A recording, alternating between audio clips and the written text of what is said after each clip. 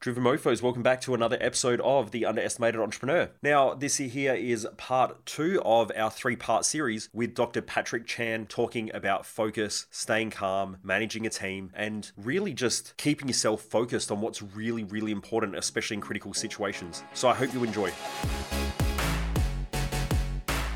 Welcome to The Underestimated Entrepreneur, where I share mindset, lifestyle, and business hacking tips, tools, and some painful lessons along my journey from growing my businesses and also working with some of the top entrepreneurs, business leaders, and professional athletes. What's the longest surgery you've ever had to perform? 18 hours, I think. 16 to 18 hours. So start in the morning and then finish. That wouldn't even be the longest because we split it up into 2 days. So we did the first part, finished at like 10 to 11 p.m., started around 8, then come back the next day or 2 days later, then finish the operation 2 days later. So definitely a long operation. And it was in a kid with, they call it vascular malformation of the leg, life-threatening. Essentially all the blood vessels are abnormal. We had to take off that tumor. And because it was so many different blood vessels that we had to manipulate each one of them, like that's why it took so many hours. So you're just doing one blood vessel at a time. Crazy, right? What keeps us going? You can't stop.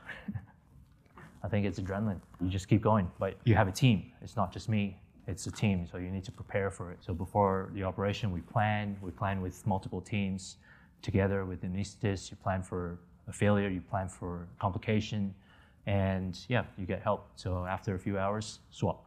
After a few hours, swap. But you're still involved in the operation. Do you do debriefs after surgeries? I think debriefs are really important. As a trainee, I did a lot of debriefs because you want to know what went wrong and what went right. Right after an operation, you ask around, right? You ask the anesthetist, what do you think went wrong? What do you think? The people who know you most or know how you operate are the scrub nurses and the anesthetists. Not everyone who markets how well they market. So in the end, you want to know what you did wrong, what you did right. You write them down. I put it in an Excel sheet, and then I write down and log it. So every patient that I do, there's a log on an Excel sheet. And I have, what went right, what went wrong, what's this different technique that this surgeon used, and how long the operation took. And then when I see them in clinic, I just add on to it. I'll be like, okay, well, this is the complication. This is how it looked. Oh, I could have done this better. I could have done that. So there's always feedback. When you start something, you need to loop it back to audit yourself. And I think a debrief is a great way to audit on that same day, but you need another debrief, which is an audit maybe in 3 months to see all your cases, how many complications you have. That's great feedback, I think, for all business owners as well, as making sure you debrief on projects and days and weeks and all of that sort of stuff. I want to add on to that as well, because there's something new in surgery. It's called patient-reported outcomes, all right? It's called PROM. So in every surgery, so now they started in breast surgery. So doing breast reconstruction, they want to give the patients like an outcome form, and essentially it's a rating of their entire experience. And I think that's important as well for you business owners, but also in healthcare, because it's not just about what we think of how we did, it's about what the patients think how we did. And a lot of times it's different because I can look at that patient and say, oh, okay, looks like it's asymmetric, but the patient's really happy. So then that reported outcome is different. Or I can say, oh, that looks fine, but then the patient's experience is different. You need those forms and you need that feedback at the end. So you're doing this really crazy long surgery. How do you manage your energy through that whole experience? Because we spoke before and I said, do you get a coffee? And you said, no, I don't really have coffee. Yeah, how do you manage your energy for that extended period? I think I'm used to it. It's hard, all right? In the beginning, I think it's hard. You get used to it. So don't follow me because I don't have breakfast, all right? And I'm used to it. I've been doing it for like 10 years. I don't have breakfast. I just have a drink. Not vodka. Not vodka. Water. Okay. How do you manage your energy? You have breaks if you're getting tired. For me, music in the background, that helps me. For me, talking to people. I'm operating, but I can at the same time multitask and talk to someone else about how they did what they were doing on the weekend.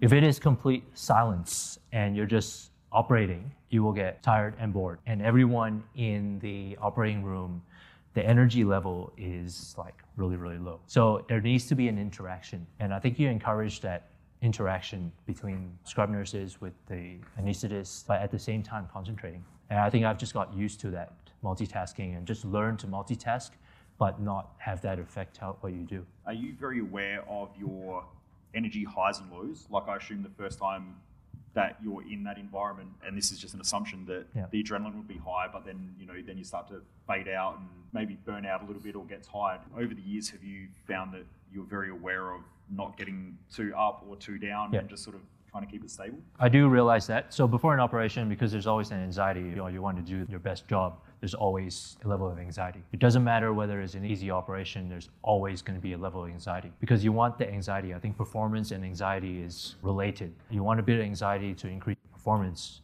but you don't want low anxiety. Your performance is, for me at least, you have zero anxiety, you're not going to be pushed to perform as well. So you still want a bit of that. You want that challenge. I know when I'm up and down, I'm down after an operation.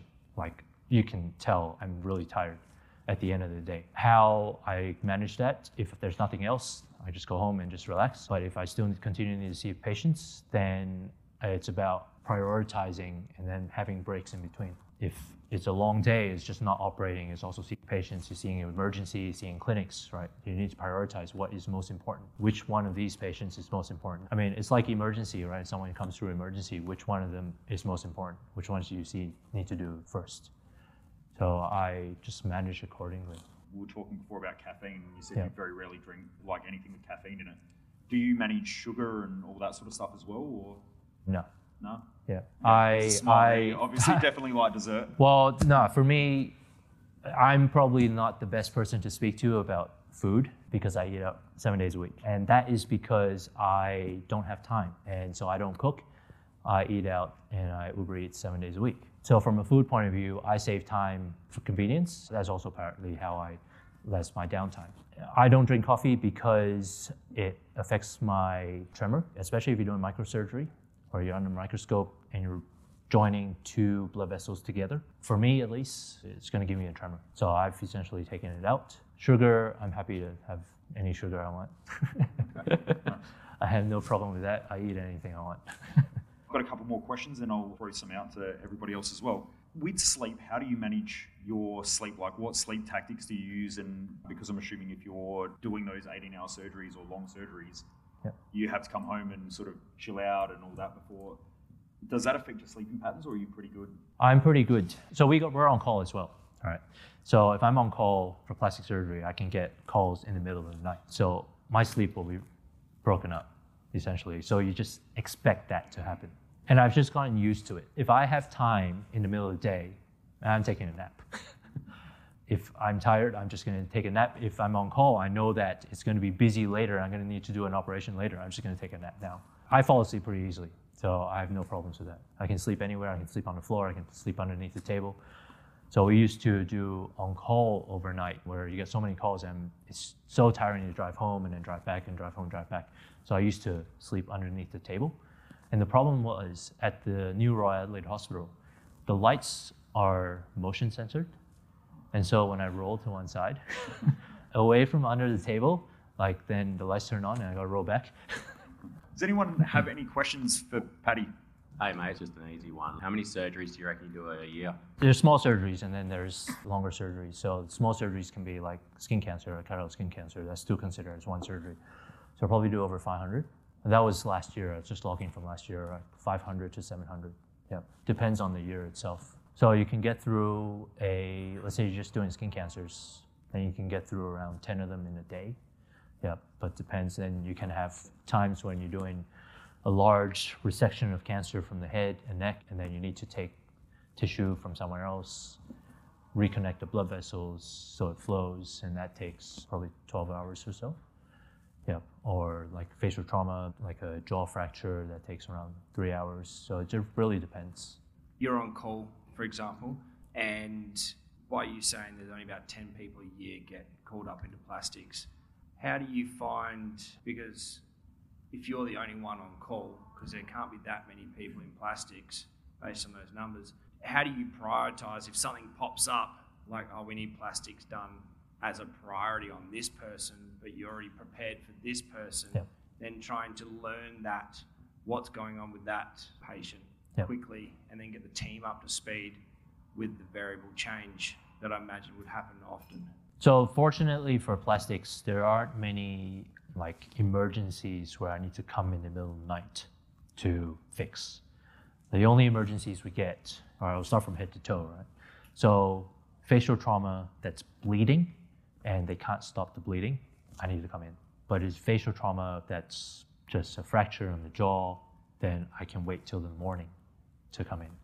Then other emergencies that I need to come in, if someone's taken off a finger, just we need to reconnect it, or we call it replanting it, that I need to come in. And then a necrotizing infection, so a bad infection where they're really sick and you need to cut out the infection. So those are our main 3 kind of emergencies. The rest of them, we can wait. But it's about prioritizing. So let's say you've got a cut that you think that the thumb, viability of the thumb might be compromised. That's going to go ahead of something where someone's just fractured the hand, there's no laceration. So it's really prioritizing. Now in South Australia, there are, I think around 8 plastic surgery trainees, because it's 10 a year, right, nationwide. So there are around 8 in South Australia trainees in like throughout all 5 years. Across the country, around 50 trainees. Obviously, following on from that, then if you've got to prioritize stuff, do you assess the situation and go, I can put this 3rd year level trainee on them, or how much hand holding do you have to do building up to that, where you got this, I'm going to go back to mine. And when you're a senior trainee or like finished plastic surgery, you kind of know where everyone is. Because there's a gap between the time you finish medical school and the time you start plastic surgery. In that time, that's like 5 years, at least 5 to 7 years. In that time, everyone has different experiences. They may have done some plastic surgery, but they have done some operating already. So when they start training, they actually have some experience. They know they can do certain operations. So I think it's just judging and discussing it with that trainee. Can you do this? Are you comfortable? If you're not comfortable, I'll come in and help you out. Or there's always going to be someone who's slightly more senior to come and help him out, him or her. There's a multi-level protection kind of for the patient. So it's not someone who is never done this before doing an operation on your hand. It's not like a first year mechanic or anything like that. No. It is like an apprenticeship. Like our system is like an apprenticeship. Patrick, on the journey, obviously, to get where you are now, there was some setbacks. You mentioned that you had some really big goals and you jumped them down to the smaller goals. When you got sort of the setbacks with those smaller goals, how did you stay focused on that end goal to where you are now? So I think of it as these small little goals, right, are building blocks for your house. I get a setback, I'm going to put a stronger brick. So I don't want to jump it because then I'm not going to be as good as what I want to be. So just think of it that way. There's a reason why I'm being rejected. There's a reason why I've been set back. It's because maybe I'm not good enough. So I need to get better to get the next job. So that's how I look at it. So I've been set back. So when I was in Victoria, before I got into training, I was trying to apply to these kind of 1-year contract jobs in plastic surgery to try to get onto training. And I applied to like 10 or more in Melbourne. Couldn't get any one of them. I always came in second. Then I'm like, all right, something's got to change, right? So got better in interview, got better at communicating, went overseas, did some cleft lip stuff, come back, reapplied. Ended up coming here to South Australia. I always think that every step is a process. Every step along the way is going to make you better. The guys, you take the analogy to basketball, right, or NBA. The guys who lose in the finals at Game 7, the next year they're in the Game 7, they're better than what they were last year. Driven Mofos, I hope that you've enjoyed this episode. This is part 2 of our 3-part series. Please, if you haven't already done so and you're loving this podcast, please remember to leave a 5-star rating. All you need to do is click on the little stars on whatever podcast app you're listening to it on. It only takes about 2 or 3 seconds and it helps us to get more traction on these social media platforms. So it does make a difference. It'll only take you 2 to 3 seconds. So if you haven't already rated and reviewed this podcast, if you could please do so, it does make a massive difference. And I look forward to you joining me back here once again for another episode of the Underestimated Entrepreneur and part 3.